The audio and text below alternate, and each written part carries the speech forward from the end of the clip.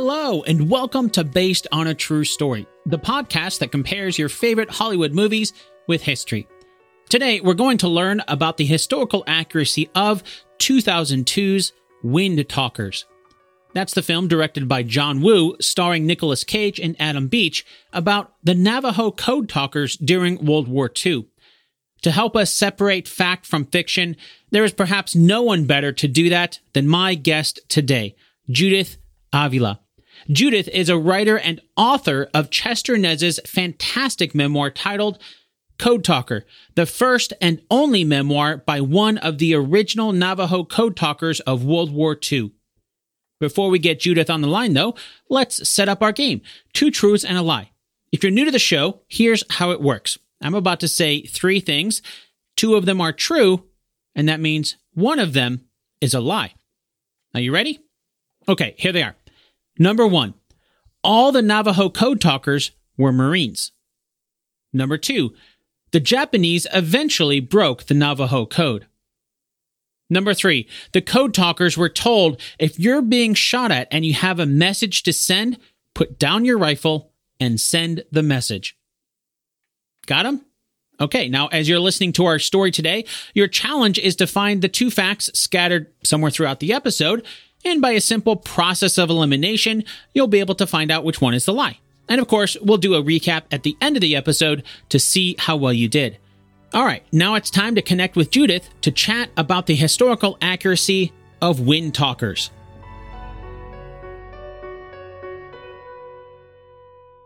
Let's start the same way the movie does, by introducing us to one of the main characters, a Navajo tribesman by the name of Ben Yazzie, and in the movie he's played by Adam Beach. As we all know, it's common for movies to change the names of real people or make a composite character who's based on multiple real people, or, of course, sometimes they just make characters up altogether. So where does the character of Private Ben Yazzie fall? Was he a real person? No, he was not a real person. It's really impossible for me to know whether he was a composite of several people. He could have been. He had kind of that cute Navajo sense of humor. They tend to have a very self-deprecating sense of humor.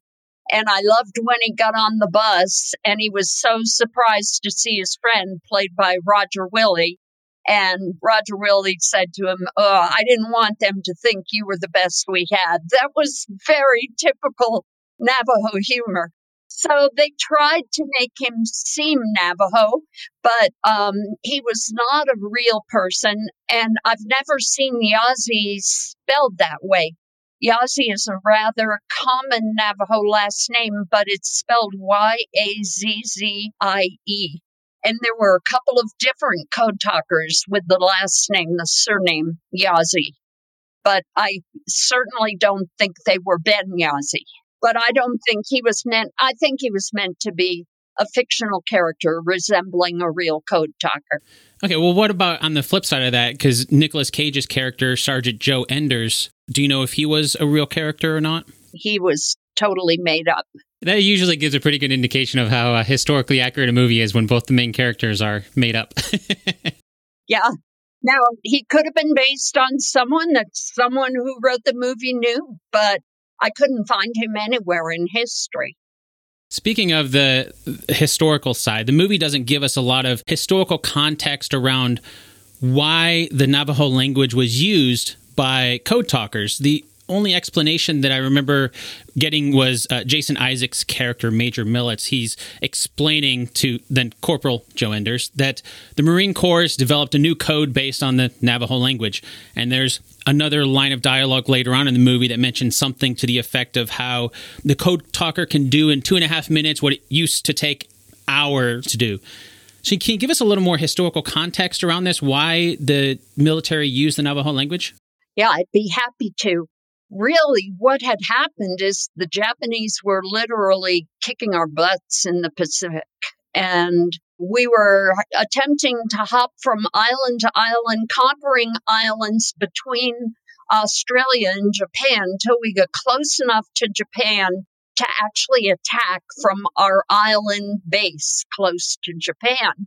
But our communications were so terrible because the Japanese were able to intercept them, and then they deciphered everything. And it was largely a marine operation in the Pacific, although there were army operations as well. The Code Talkers were all Marines, by the way, the Navajo Code Talkers. But the Marines said, we can't do this. They'd set up a rendezvous, and the Japanese would get to the rendezvous before they would. I mean, it was really awful. And there was a young man named Philip Johnston who grew up on the Navajo reservation when he was a child because his parents were both missionaries there. And he heard of this issue, and he went to the Marines and he said, Navajo is almost an impossible language, and it would be really a great language to use in a code because it's not written. You can't buy a book about Navajo. Hardly anyone can speak it who didn't grow up on the reservation. He grew up on there for quite a few years, but never could speak it well. And the Marines listened to him and gave it a test. It's not written down at all, so it is completely just a spoken language passed on from generation to generation? It was back then. Now Navajo is written with a very complex alphabet, a tremendously complex set of verbs. I mean, if you're speaking Navajo and the verb for pouring water out of a pail is different from the verb for pouring rocks out of a bag or pouring dirt out of some container. I mean, everything is so specific. Everything is to everything else. It's extremely complex.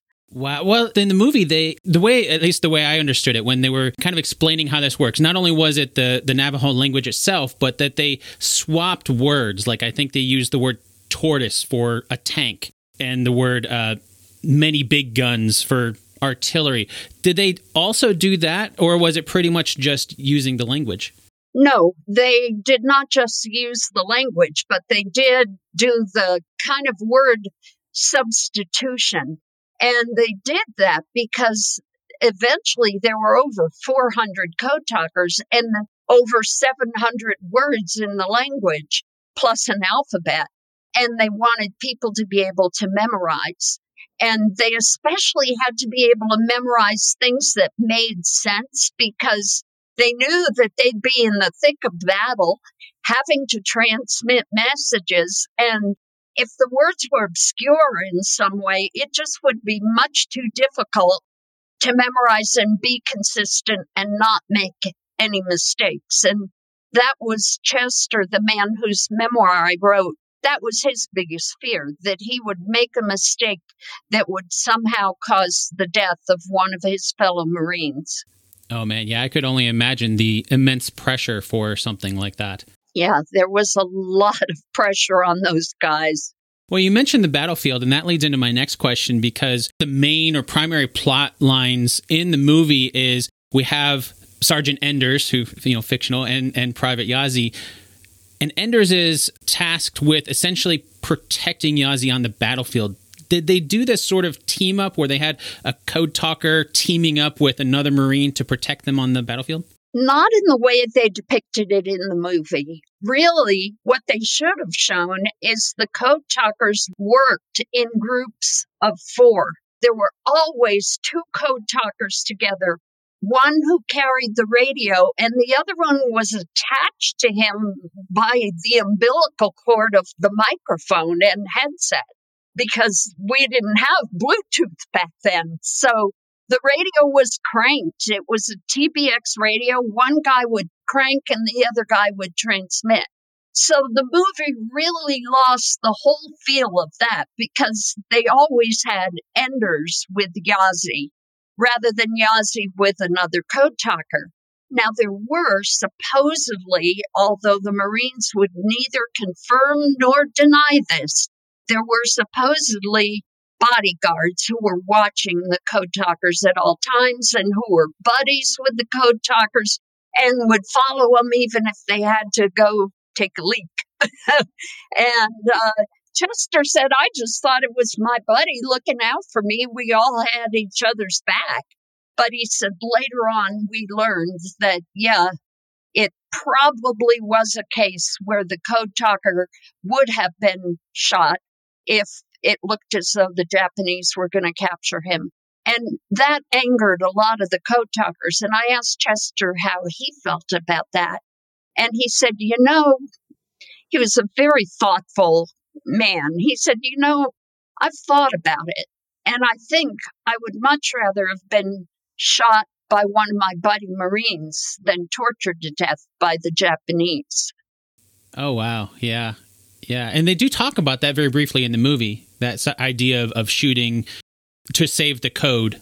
Yes. And he knew the code was, once they started using it, he knew the code was so unique and so successful. It really became the only unbroken spoken code in modern warfare.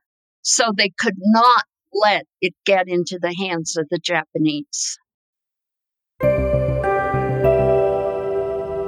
The weather's getting nicer, which means now is the perfect time to plan ahead for summer fun. Personally, I'm hoping to be able to visit my family this summer, and that means booking flights as soon as possible before the prices go up. And now you can help ensure your money is there when you need it with today's sponsor, EarnIn. Just download the EarnIn app, verify your paycheck, and watch your earnings tick up as you work. Access up to $100 a day and up to $750 per pay period so you can start making your summer plans now. It's free and easy to get started. Download EarnIn today, spelled EARNIN, in the Google Play or Apple App Store. When you download the EarnIn app, type in True Story under podcast when you sign up. It'll really help the show. True Story under podcast. EarnIn is a financial technology company, not a bank, subject to your available earnings, daily max, pay period max, and location. See earnin.com/TOS for details. Bank products are issued by Evolve Bank and Trust, member FDIC. Thanks, EarnIn.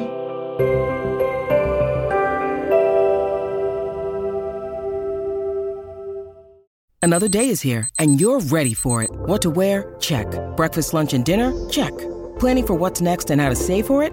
That's where Bank of America can help. For your financial to-dos, Bank of America has experts ready to help get you closer to your goals. Get started at one of our local financial centers or 24/7 in our mobile banking app. Find a location near you at bankofamerica.com/talktous. What would you like the power to do?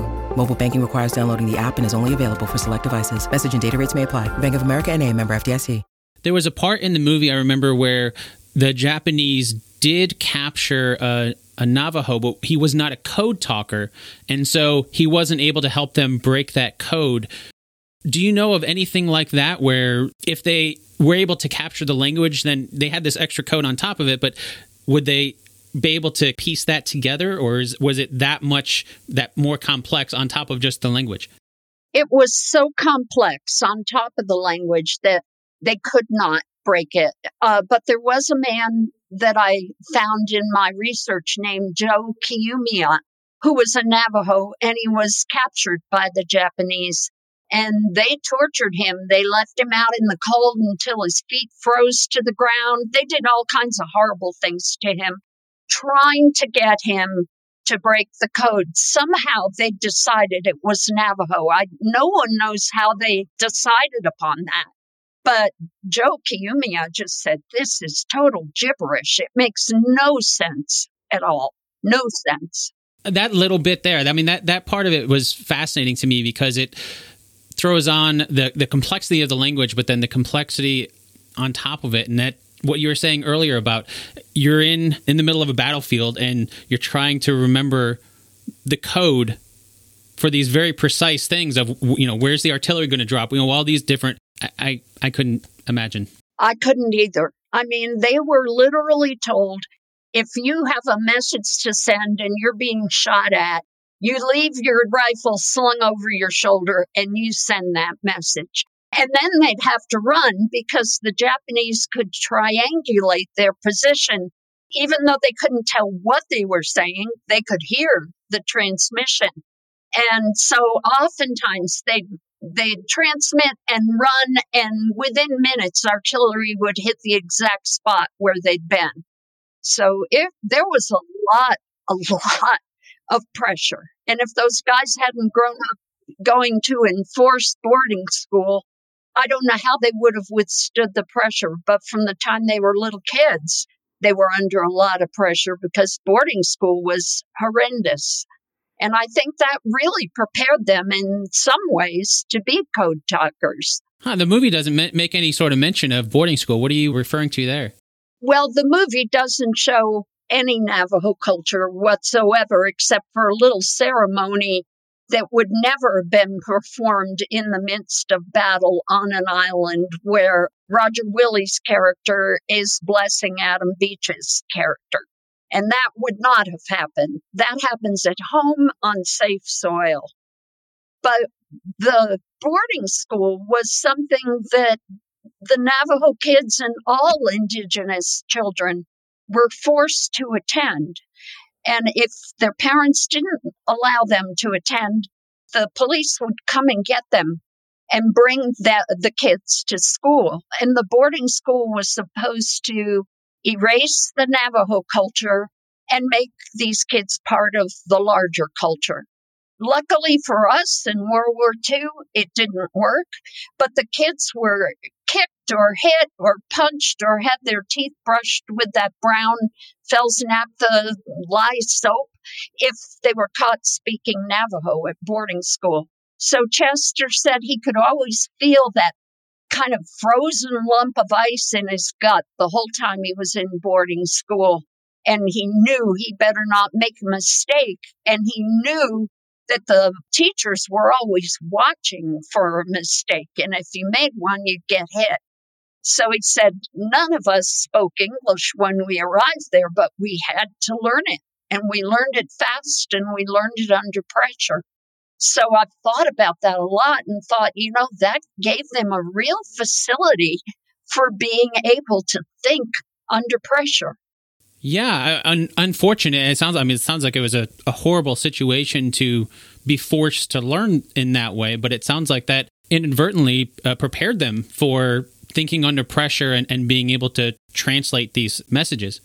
Yeah, there were quite a few other things in their culture that prepared them. I mean, the memorization, since Navajo wasn't written, they were used to memorizing, and there are all kinds of things that contributed.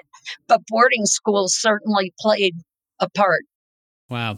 Well, heading back to the movie, that leads into something that I wanted to ask about. And we see some pretty blatant racism from some of the white soldiers in the movie. And there's an example where Christian Slater's character is, I think he was teamed up with Charlie Whitehorse, and they're playing poker around the table, and Christian Slater's character asks Charlie if he wants to come sit and play. And then Noah Emmerich's character, Chick, is like, are you serious? Like, this poker game has to be segregated. And there are other examples of racism there, but did the Code Talkers face racism during the war? You would think that they would have, and especially Chester's group, since they were the original 29 Code Talkers.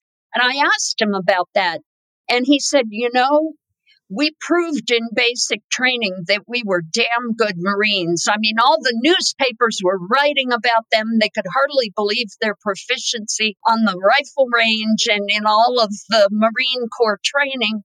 They called them Supermen. And he said, Marines only care if you're a good Marine. And he said, we had their backs, they had our backs. I never experienced any kind of prejudice. He did say that they referred to them as Chief. They'd call him, hey, Chief, come on over here.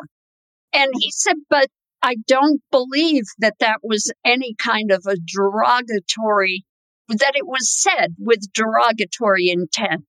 He said being a chief is a good thing.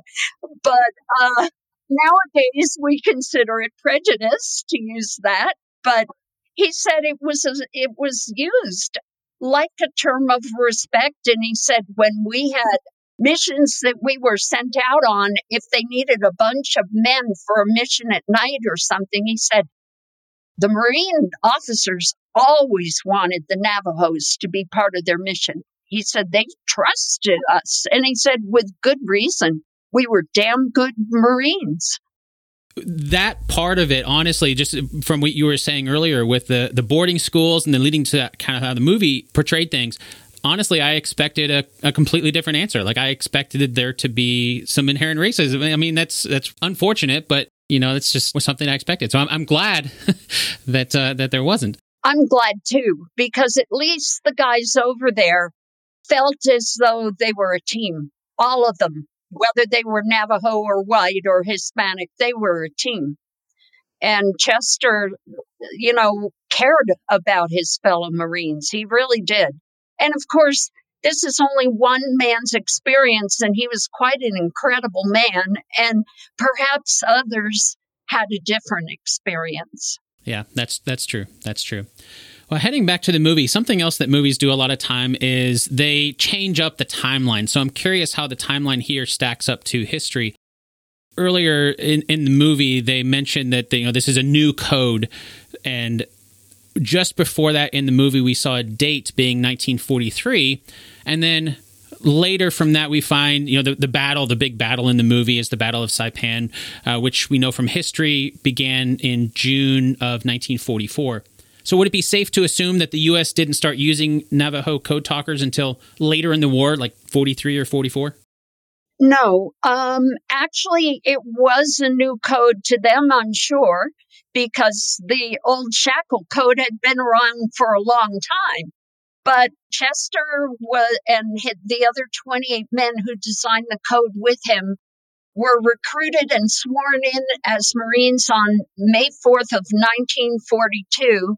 Just a couple of months after Pearl Harbor was bombed. And they designed the code after they all passed basic training. They weren't allowed to know what the secret mission they'd volunteered for was until they'd all passed basic training. And then they designed the code, and in September of 1942, they were sent into battle. Chester went to Guadalcanal, and some of the others went to other places.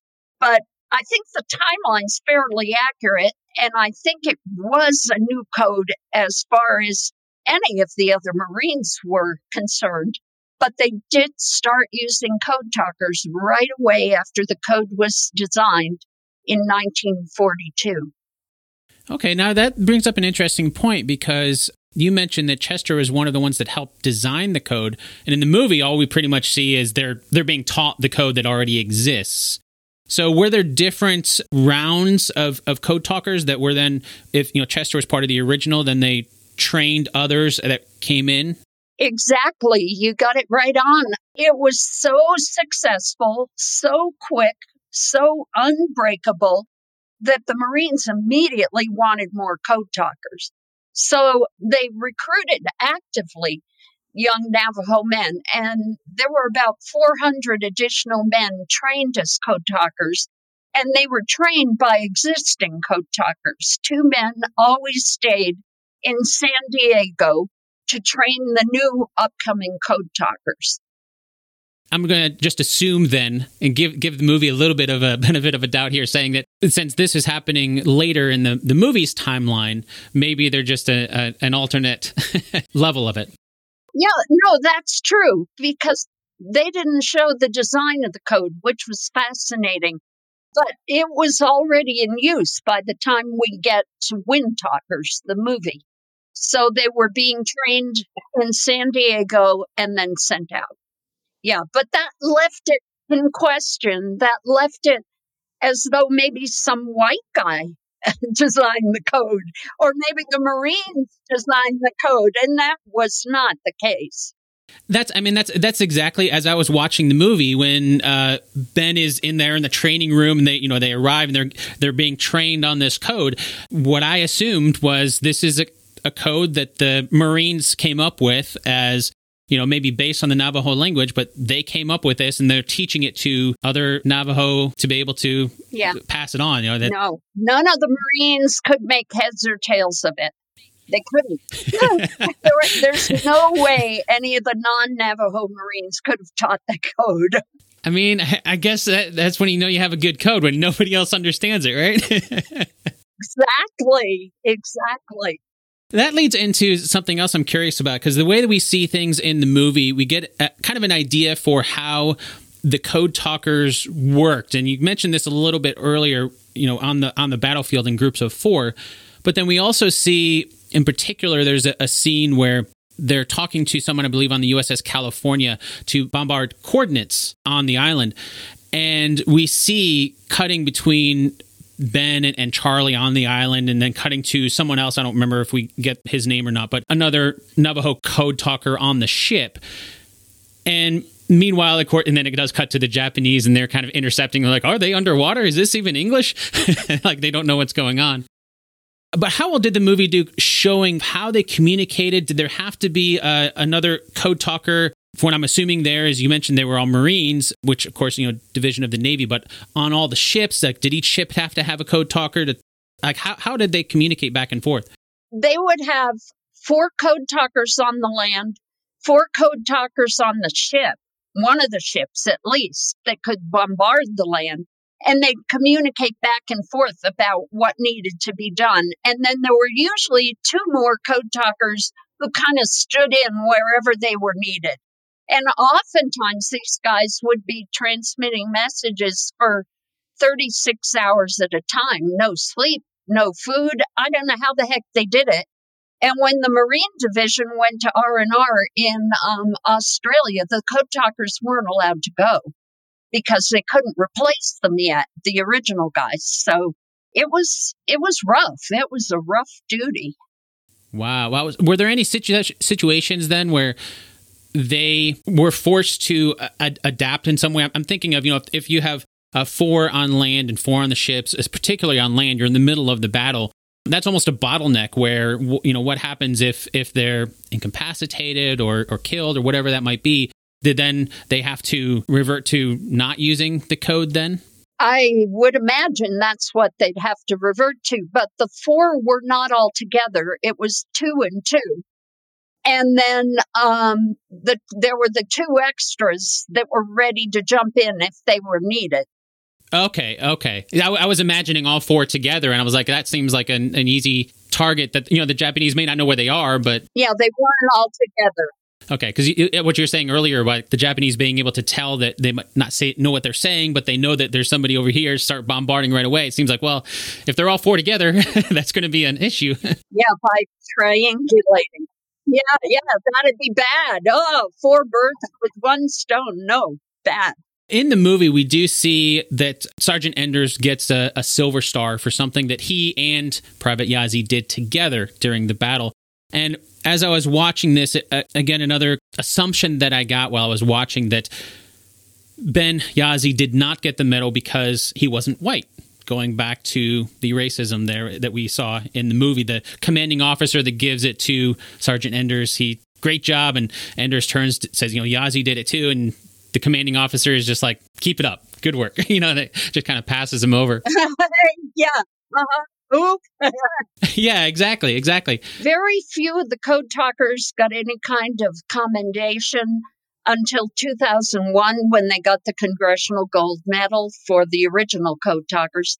And the reason the Marines gave was because code talking was a new category in the Marines, and they did everything by the book, and there were no rules in the book for how a code talker could earn himself a commendation.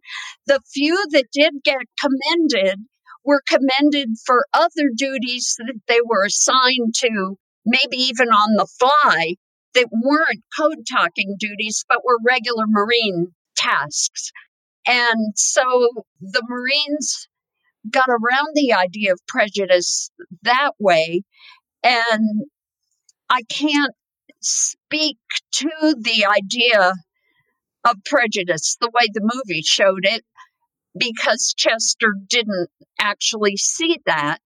But it does seem to me that the code talkers were so important to the war effort, they really could have done something to try to get them some sort of recognition. Earlier on, in 2001, when the original guys got the Congressional Gold Medal, only 5 of them were still alive. Yeah, that's a long time after the war. Yeah, 56 years later. Wow. Was the code talking, the existence of it, but a top secret thing? Like maybe that would be one reason why they didn't receive commendation, or maybe they weren't allowed to talk about it or anything like that. Just thinking of code in general tends to be more top secret.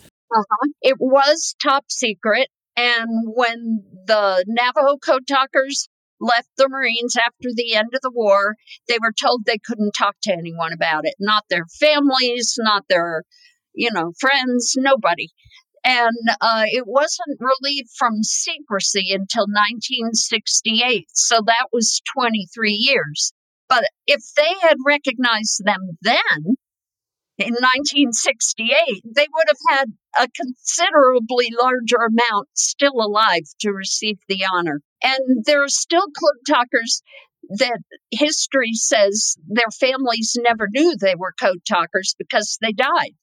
And the family never found out that they were Navajo code talkers. They died before they were allowed to talk about it.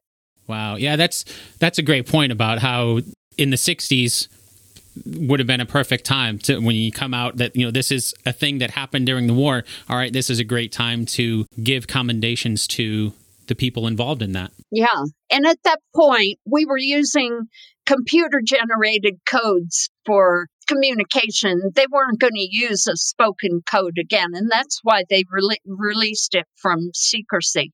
Chester had me put the whole code in the back of his memoir with his corrections, because he said the Navy got a few things wrong when they released it. He was over 90 then. And we went through it word by word by word. It was fascinating, and it was incredible to me to see his memory, his steel trap memory. Yeah, to be able to recount it so many years after the fact. I'm trying to remember what I had for breakfast yesterday. I know. Me too. That's impressive. Wow. That just speaks to the type of person that he was. That's impressive. Yeah, he was really an incredible man. Knowing him literally changed my life. So how well do you think the movie did portraying the Navajo culture? The little bit of culture it portrayed, I found a couple exceptions to. For one thing, when one of the Navajo men was hit by artillery, he wouldn't yell or scream the way that Ben Yazzie did when he was hit in the movie. I asked Chester about that, and I said, well, why not? And he said, we didn't draw attention to ourselves. If we needed a medic, someone else would call a medic for us. We'd just lie there quiet. That's the exact opposite of what I would do. Say that again. Yeah, me too. Heading back to the movie, we see some interesting character arcs in the people who are fighting alongside the code talkers. We've talked earlier, about Enders and Sergeant Henderson. They start to befriend the code talkers that they are assigned to protect. Initially they were both against it, and then towards the end we see Sergeant Henderson's just playing their harmonica alongside Private Whitehorse. He's playing on his flute, playing harmonica. They're playing together. Can you give us some insight into how the military's treatment of the code talkers changed over the course of the war? From, it sounds like, from the early 40s when they started to towards the end of the war. Well, I think the most important thing is the Marines realized how valuable they were. And out of the 420 code talkers that eventually fought in the war, only 13 were killed. And they were always with the front lines. So they were always in positions of danger. So it shows you how carefully they were protected. And the Marines were told over and over, these guys are making the difference for us. Something happens to these guys, you're in trouble, as well as we're in trouble. And so the code talkers were well respected. And I think they'd earned it. I mean, they certainly had earned it. But it was a good thing that the Marines recognized how crucial they were to the war effort. Now, you mentioned that they were only in the Marines, but then, if the Marines were talking about how crucial they were, do you know if any other branches of the military wanted to use them as code talkers for their operations? Yeah, the last island that Chester fought on was called Engower, and that was an island that was being attacked by the Army. They were trying to conquer that island, and they needed code talkers. And Chester and a couple others went over just for a few days to help them with a specific battle that they needed them for. And while they were there, one of the soldiers captured them and held a .45 to Chester's head and said, "You are a damn Jap in a Marine uniform. You're a spy, and I'm going to shoot you right here." And Chester convinced him to go talk to his communications officer. And of course, the communications officer nearly fainted on the spot and said, "Wait, no." But it was interesting because it had been suggested to the Army early on that they used Navajo code talkers too. And the letter I found in my research from the Army responding to the suggestions basically said, what the heck can a bunch of stupid Navajo kids do that an Army man can't do? And it was very much an irony that they ended up needing to borrow the code talkers. Yeah. When you were talking about that, the guy holding the gun to Chester, the first thing comes to mind is there's a scene in the movie where, granted, they're all Marines, but there's a scene where I don't remember which character it was, but he tells Benyazi that he looks like a Japanese soldier, like he stole the uniform. And yeah, it was the big blonde guy who was the kind of pain in the neck through the whole movie. I forgot its name, but yeah. Yeah, the same guy that didn't want him to come to the poker table. Yeah, he was kind of the racist one throughout the entire movie. But yeah, that story kind of sounds like that. I wonder if maybe they pulled some inspiration from that, maybe other branches of the military and how they reacted to them. Sounds like there may have been more prejudice involved than the Marines.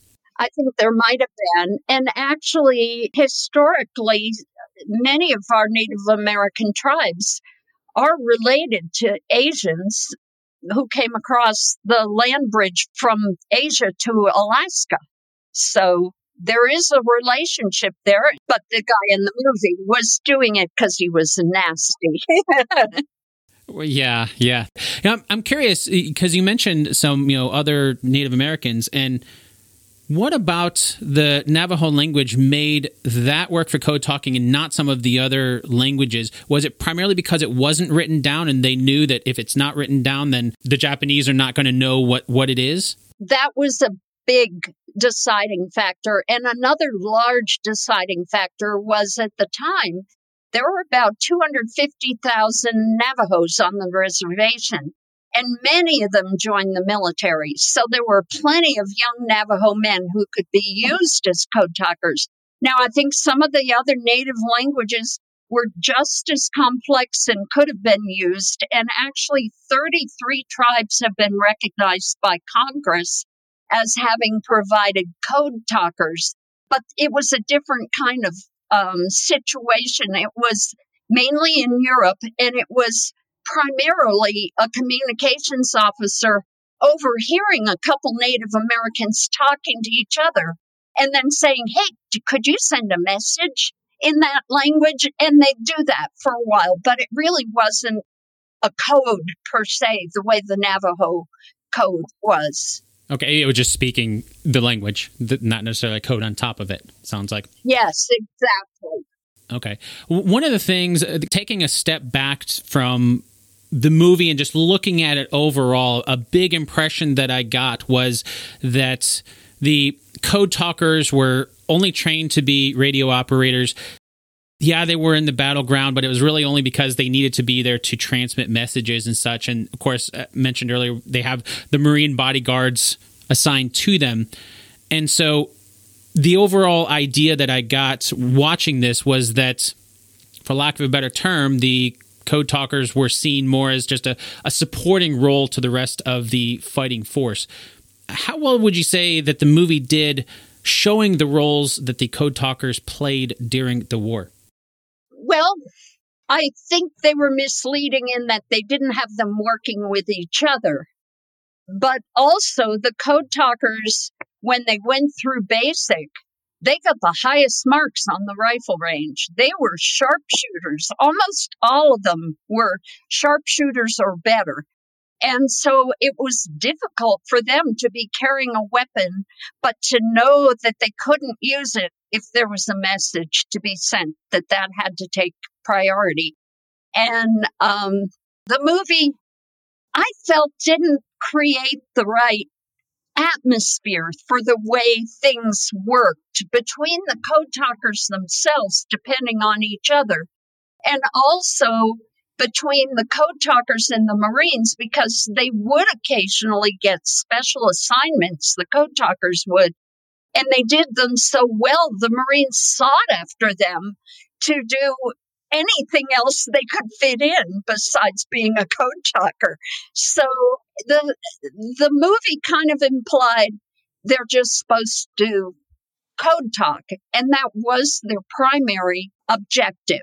But they were so good at everything else as well that they were sought after as raiders and just all kinds of things that the Marines might need them for.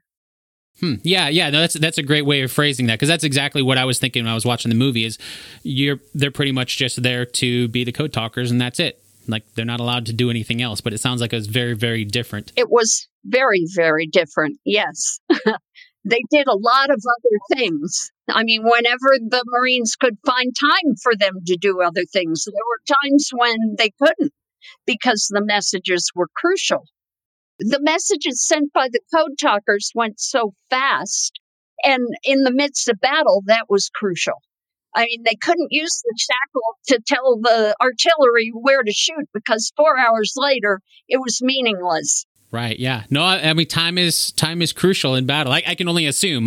I've not been in battle, but I would assume that would be very important for sure. Yeah. If you were in charge of directing the movie, what's one key thing that you would have changed about it? Certainly, I would show much less Nicolas Cage and much more Code Talker. Another thing in the movie that threw me off was the reaction to the food. I think that both Benghazi and Whitehorse took a look at the food and kind of looked askance at it. And Chester had told me, oh my gosh, the Marine food was so good. In basic training, he said no one ever left a morsel on their plates. Now, later on, when they got to the islands, they didn't always have the best supplies. But he said they ate everything they could get their hands on anyway. But I think what I would have shown is at the end of the movie, I would show how our attitude as a nation had changed towards the Code Talkers. Because when Chester died, and he was the last of the 29 original Code Talkers, his funeral was incredible. I mean, the Marines flew officers out from Quantico, Virginia to Albuquerque to attend the funeral. The governor of New Mexico had all the flags flown at half staff. Current and past Navajo Nation presidents came to the funeral. There were something like 5,000 or 6,000 motorcycle honor guards taking part. I mean, it blew me away. And the funeral was in Albuquerque, but Chester was buried in the National Cemetery in Santa Fe. And the police closed the 55 miles of freeway between Albuquerque and Santa Fe for the funeral cortege. So there were cars pulled over to the side, people saluting from the side of the road. There were people on the overpasses, fire trucks, crews waving. And that's something I would have loved to see in a movie. Now, of course, all of that hadn't happened yet when Windtalkers was made. But the fact that we came to so appreciate our Code Talkers once we understood the history is huge. And so if I were making a movie now, that would definitely be part of it. That would be an important part of it to show we'd learned as a nation. Yeah, no, it sounds like that would be a great way to honor his memory. It was very different than the implication that I got watching the movie. Very different from the feeling I got, too. Even the Red Sox sent him flowers to thank him because they believed he broke the curse of the Bambino when they finally won a World Series again. Okay, well, that's another story. How does that tie? How does he tie into the Red Sox? Well, I'm getting into Chester, not the movie, but it is interesting. What the heck? He was in Boston speaking at Harvard, and the Red Sox got wind of that. And you know how superstitious baseball players are. And they called up someone at Harvard and said, hey, this guy is here in town. Do you think we could get him to throw the game ball out and give us a blessing? So he got a police escort to Fenway Park, and he got there just in time to throw the game ball out. He threw a strike, and he gave the team a blessing. And they started to do better. And he went back home. And during the World Series itself, when they were down, they called him at home and said, Chester, you think you could give us another blessing? And he said, sure, I can. And he gave them another blessing. And after that, they won every game of the World Series and won the World Series for the first time since they traded Babe Ruth to the Yankees 86 years before. So they loved him.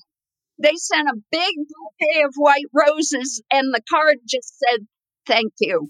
That's so great. That's such a great story. I had no idea. Isn't that great? He had an amazing life. Circling back to the movie real briefly, what is one of the biggest myths about the Code Talkers because of the movie? The biggest one is that the Marine bodyguards actually killed Code Talkers. There was not a single instance where a Marine bodyguard killed a Code Talker.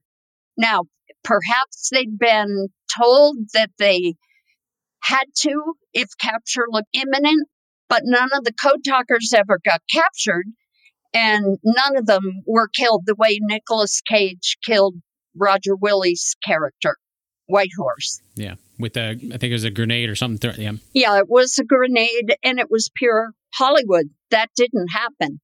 Well, it sounds, you mentioned earlier, there's 420 and only 13 of them died. Yeah. And one of those 13 was killed by friendly fire because he made the mistake of standing up at his foxhole in the middle of the night to take a leak, and he got shot because they thought he was a Japanese. The Japanese used to invade at night, and it was just a terrible mistake. So 12 were actually killed in the line of duty, and the 13th was killed by friendly fire. And the poor corpsman who shot him never got over it, I'd been told. So Chester, I guess, knew of his family, and he said he couldn't get over the fact that he'd killed a fellow Marine. Wow. Yeah, I can only imagine the guilt that would come with that. Yeah, and yet they'd been told, do not stand up in the foxhole. If you have to go to the bathroom, use your helmet, which is not very appealing, but...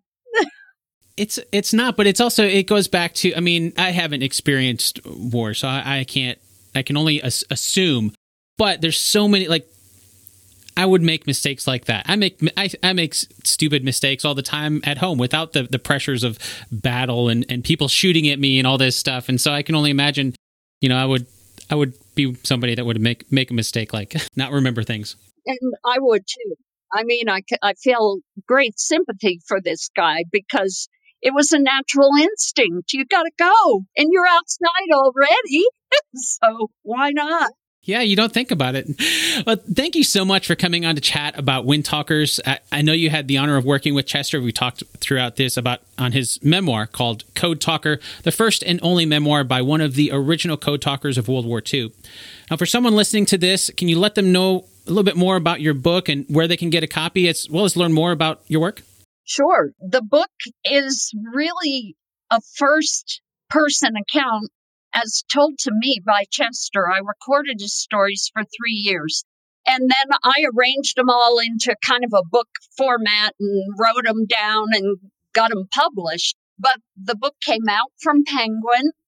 It's been a bestseller ever since it came out in 2011. It still is. It's selling more now than it has for the last 5 years. It's incredible. It's really, many people have said to me, I was absolutely there in the foxhole with them. And women as well as men have said that. So I feel like in writing this with Chester, we have preserved such an important part of history. You can find the book at pretty much any bookstore and, of course, Amazon, and many museums carry it. It's pretty much anywhere that any other mainstream book would be. It's been a life-changing experience working with Chester and learning about the Navajo culture and the Code Talkers, and I feel so blessed that I've been able to contribute some small amount towards preserving that incredible history. I'll make sure to add a link to that in the show notes for this. Thank you so much for sharing some of that information with us here today. Of course, Dan. I've enjoyed it. I love talking about those guys. They were amazing, those Code Talkers.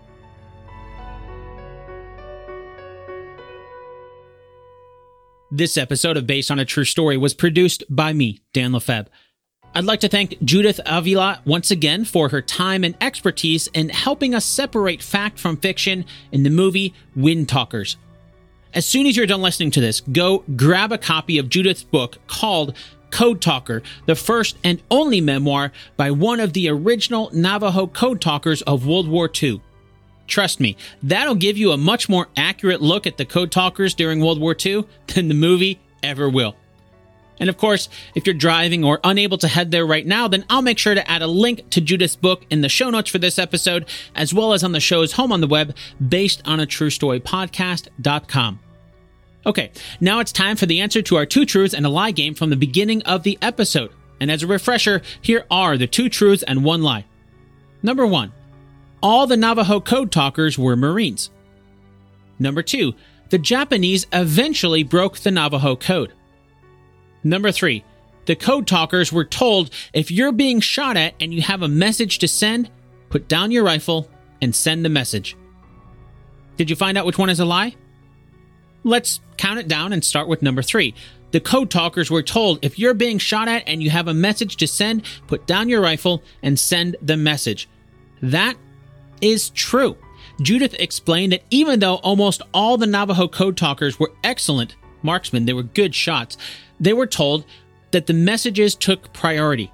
On top of that, she mentioned times where they were transmitting messages for over 30 hours straight, and they didn't get the same sort of R&R that other soldiers did because they were too important to the mission.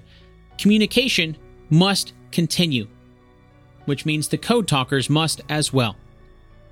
Next is number 2. The Japanese eventually broke the Navajo Code.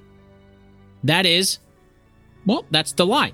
As Judith explained, because of the complexity of the Navajo language and the code that the original Code Talkers developed on top of that language, it ended up being the only unbroken spoken code in modern warfare. That means number 3 is also true. All the Navajo Code Talkers were Marines. Even though Judith recounted the story of how Chester and some Code Talkers were asked to work for the Army at one point, all the Code Talkers were Marines. That just about wraps up our time together today. Before we go, the last thing I like to do on each episode is to share how much time and effort went into creating this episode. I know that is not something that most podcasts do, and that's exactly why I'm sharing this information. If there's one thing that's surprising to most people who are new to podcasting or have never created a podcast before, it's just how much time goes into creating them. So I figure maybe if you find out more about how much time and money goes into creating a podcast like mine, maybe you'll start to appreciate all those podcasts that you listen to for free just a little bit more. With that said, today's episode took a total of 27 hours to create and cost $38.10 in out-of-pocket expenses. And as I always do, I want to make it clear that time and cost is only my time for this one episode. In other words, that 27 hours does not include the countless hours of my guest time researching the subject matter that we talked about. It also doesn't include the time that it takes for me to do podcast-related things that are not a part of creating this one episode. For example, the time it takes to maintain the Based on a True Story website, social media, email, and all those other little things outside creating a podcast episode that are required to make a podcast. Similarly, on the expenses side, that $38.10 is just for things specifically for this one episode, which is mostly research material. It does not include all the podcast-related expenses that go beyond making a single episode. For example, the cost of the microphone that I'm talking into right now, the cables that hook up to the microphone, the audio interface, the computer, the software, all the podcast and website hosting costs, and on and on. All those things take time to set up and maintain and cost money that goes beyond things associated with this one episode. But they're all things that are required because if I didn't do those things, then there wouldn't be any episodes of Based on a True Story at all. In a nutshell, this podcast may be free to listen to, but it is not free to create. And that is why I am so thankful for the wonderful people who are helping to support this show financially so we can keep it going.